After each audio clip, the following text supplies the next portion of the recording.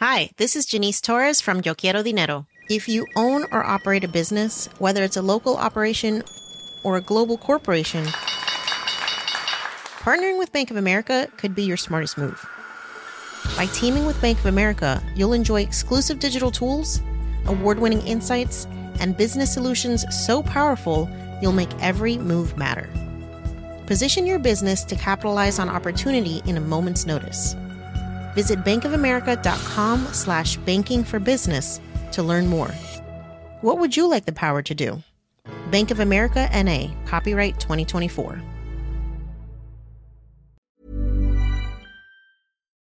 Hey there, it's Michaela. I have a short note before we get started.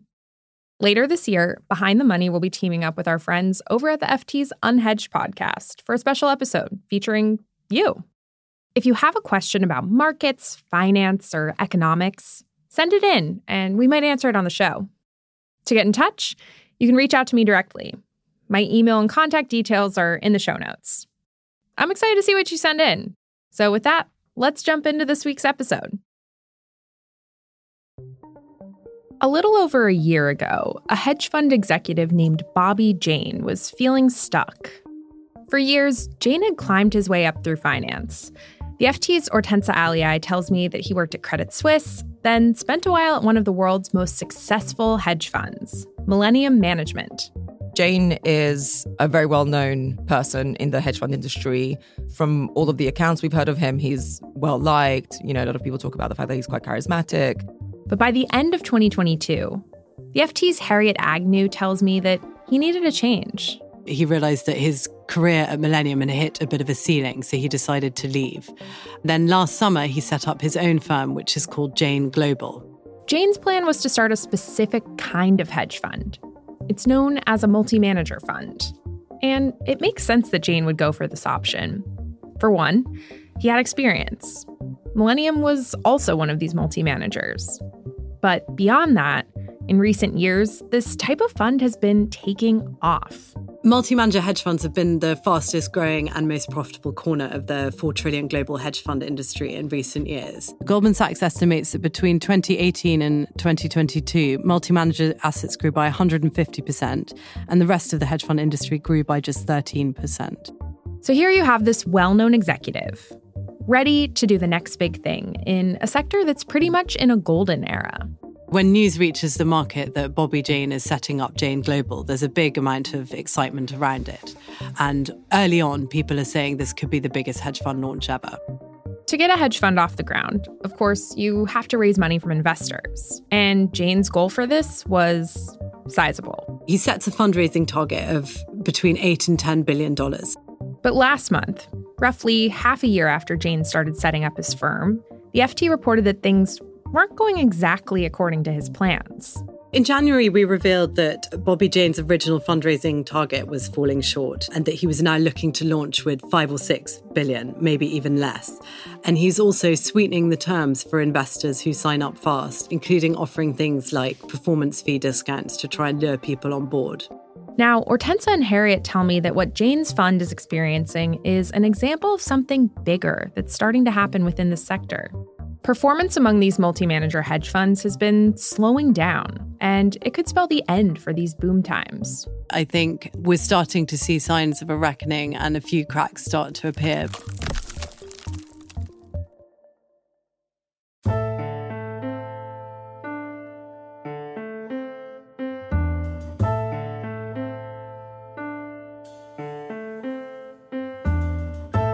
I'm Michaela Tindera from the Financial Times.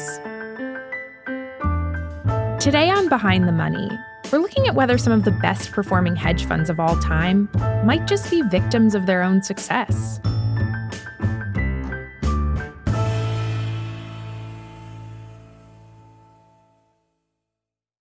Hi, Harriet, Hortense. Welcome. Thank you. Hello, thanks for having me. To understand what's happening with Bobby Jane's fund, I think we first need to understand more about what a multi-manager hedge fund really is. And so to do that, I think we have to go back to the industry's origins. So tell me more about that. Well, when the industry first broke out in the 70s and 80s, it was really dominated by these big personalities like George Soros, Julian Robertson, Jim Simons. And they made their profits and their reputations by taking big thematic bets on markets. This was everything from equities, bonds, currencies, commodities. So big personalities and big bets. But by the early 1990s, two new players emerge. Ken Griffin and his firm Citadel, and Izzy Englander and his firm Millennium. Now, they ultimately pursue strategies that are quite different from their predecessors.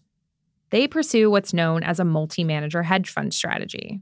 So multi-manager hedge fund there's another name for it, which is a pod shop. And what's that mean? I guess the best way to describe it was if you turn a multi-manager hedge fund inside out, they could be a host of individual hedge funds. So you could have a commodities hedge fund, a long-short equity hedge fund, a fixed income hedge fund. They could specialize in these various areas. But then if you turn it back in on itself, it sits under the multi-manager fund strategy. So like the name says, there are multiple investing strategies that are managed inside these types of hedge funds. And their massive returns have made them really popular. The pitch that the multi-managers make is that they're very well diversified and that they will try and make money whichever way the market swings. And so in years where you've had the S&P go down 20%, you've had the multi-manager funds actually be up 15 or 10% in double digits. That sort of success is hard to deny. And so it's no surprise that institutional investors like pension funds, endowments, and the like, they've all been chomping at the bit to get in on this. And recently, these firms like Griffin's Citadel and Englander's Millennium have been knocking it out of the park. In 2022, Citadel became the best performing hedge fund of all time. So it made a record $16 billion in profits that year, thanks to a big bet on commodities. Citadel and Millennium in particular have become so popular that actually in recent years, they've had to close their funds to new investors. Meaning that anyone else who wants to get in on this outperforming the market strategy has had to turn to other smaller multi-manager funds. You have this scarcity of supply dynamic. So then you have clients clamoring to get into this very popular hedge fund strategy, but finding that arguably the two best managers are closed to new money. So they then put money with other names. And so that benefited the sort of next rung down of managers. Now, the thing is, generating these kinds of returns doesn't come cheap. Firms like Citadel and Millennium have to spend heavily on things like technology and data systems so they can keep an edge over their rivals. And they need to be able to pay top dollar for the sometimes hundreds of traders working for them who have highly specialized investing skills. And these heavy costs actually get passed on to the investor. And the way that this is justified is that, hey, to be the best of the best, we need to hire the best talent, we need to have the best data system. And so we can give you 15% return rate a year, but in order for that, you need to pay 30 or 35% fees. And the way that they do that is they will basically charge the end investor, who can be the pension fund, the endowment, whoever that is, the fees for everything from Bloomberg terminals to client entertainment to bonuses, certainly salary. And so all of these hedge fund expenses are going to the end investor, which is not the case for a quote-unquote traditional hedge fund. But these sorts of costs for the multi-manager funds, for the investors, well, Harriet and Hortensa tell me that they're creating sort of an unhealthy cycle that in some cases might just be this type of fund's undoing. More on that after the break.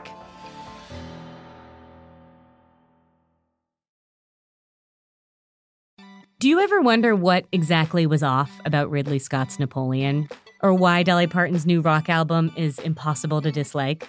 I want to tell you about a new culture podcast from the Financial Times called Life and Art from FT Weekend, hosted by me, Lila Raptopoulos. On Monday, I interview a guest about life and how to live a good one. And Friday is a chat show about art. Two FT journalists and I dig into a new release. Join us by searching for Life and Art wherever you listen. So for these multi-manager hedge funds, the returns are high, but so are the costs. And this has created a cycle that might spell trouble for these sorts of firms. So let's begin there. Okay, Hortensa, Harriet, as we talked about, multi-manager firms employ loads more people than your traditional hedge fund. And not only do they have more people, but each fund is competing to have the best, most talented traders on their staffs. So how's this impacting these firms? You have this huge talent war going on where you're having to pay increasingly larger sums to retain or to hire new fund managers. Firms are paying sign-on packages of tens of millions. They're paying these guaranteed payouts that can also stretch into tens of millions of dollars.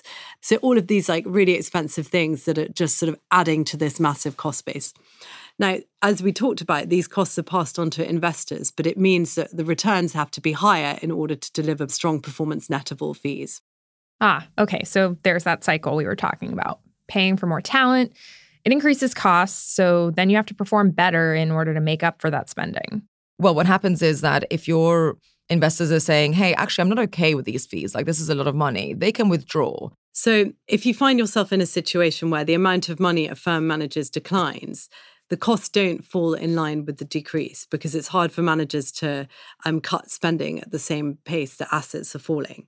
So this means because the costs are shared among investors, you've got fewer investors ending up footing a larger bill that eats into returns, which then might trigger more cash being pulled out. So if firms go through a period of poor performance, they're very vulnerable to this a sort of downward spiral of redemptions because no investor wants to be the last one left carrying the bag. Yeah, I can see how that could get out of hand. But there are actually two more big risks to these firms, even beyond this cycle. And the next one I want to talk about is what's known as crowding the market. So what does that mean here, and what are you seeing?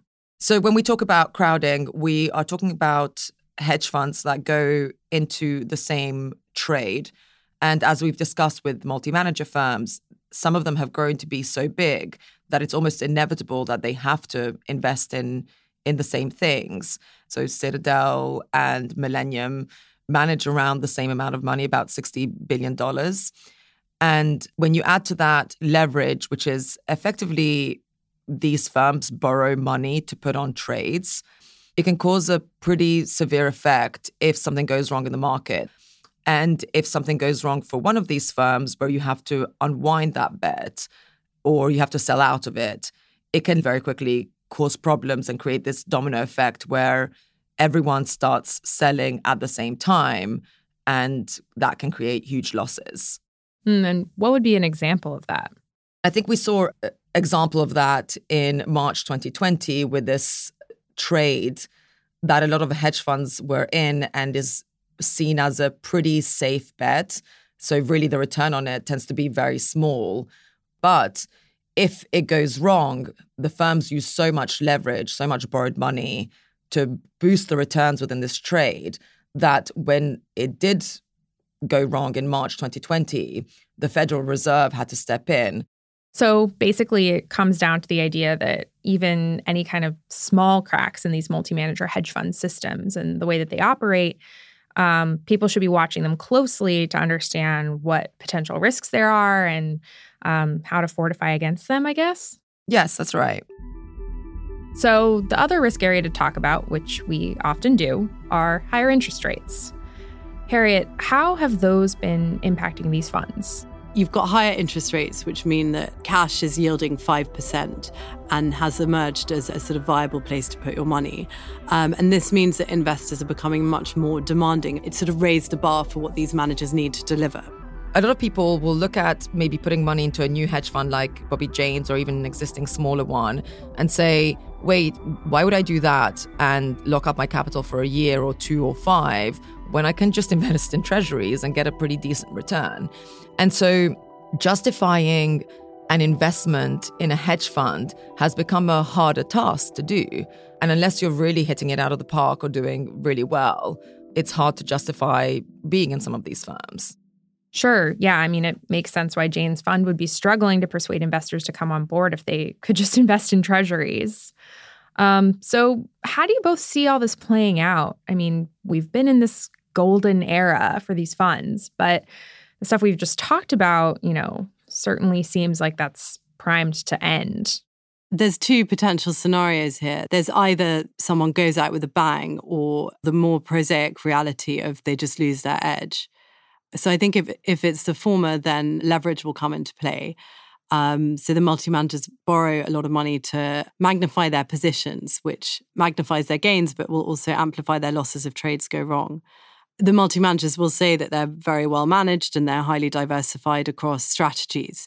So then maybe the greater threat is crowded trades, that what was once lucrative becomes mainstream and the profits from them moderate. Well, yeah, if we talk about those three issues that we mentioned earlier, the interest rates, the talent war, and the fact that there's crowding, I think that gives a very good roundup of why someone like Bobby Jane might struggle, right? Because he has no performance record. And so you're telling investors to take a leap of faith, and you're competing for talent with deeply entrenched rivals like Millennium and Citadel. So this confluence of factors makes it much harder. But look, I don't think we should underestimate that however much he ends up raising, whether it's 3 billion or 4 billion or 5, that's not a bad thing. That's still a lot of money. I mean, the ultimate question for Bobby Jane in every hedge fund is how will he perform, right? What is his record going to be like? Because that will ultimately determine who he can hire, how many investors go in, etc. So all he needs to do is really build this performance record, and he can do that with 2 billion and 3 billion and 4 billion. He doesn't need 10 billion to do that with. And then the launch isn't targeted until July, so there's a lot that can happen between now and then. I definitely wouldn't write him off. Yeah, and we'll be watching. Harriet, Hortensa, thanks for being here. No, thanks for having me. It was really fun. Thank you for having me.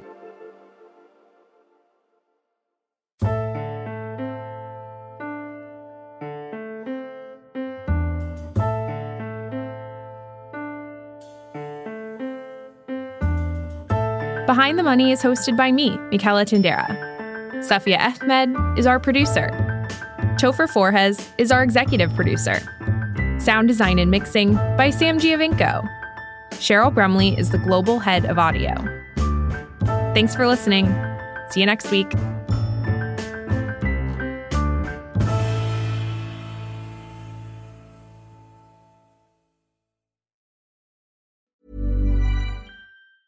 Hi, this is Janice Torres from Yo Quiero Dinero. From a local business to a global corporation, partnering with Bank of America gives your operation access to exclusive digital tools, award-winning insights, and business solutions so powerful you'll make every move matter. Visit bankofamerica.com/banking for business to learn more. What would you like the power to do? Bank of America, N.A., copyright 2024.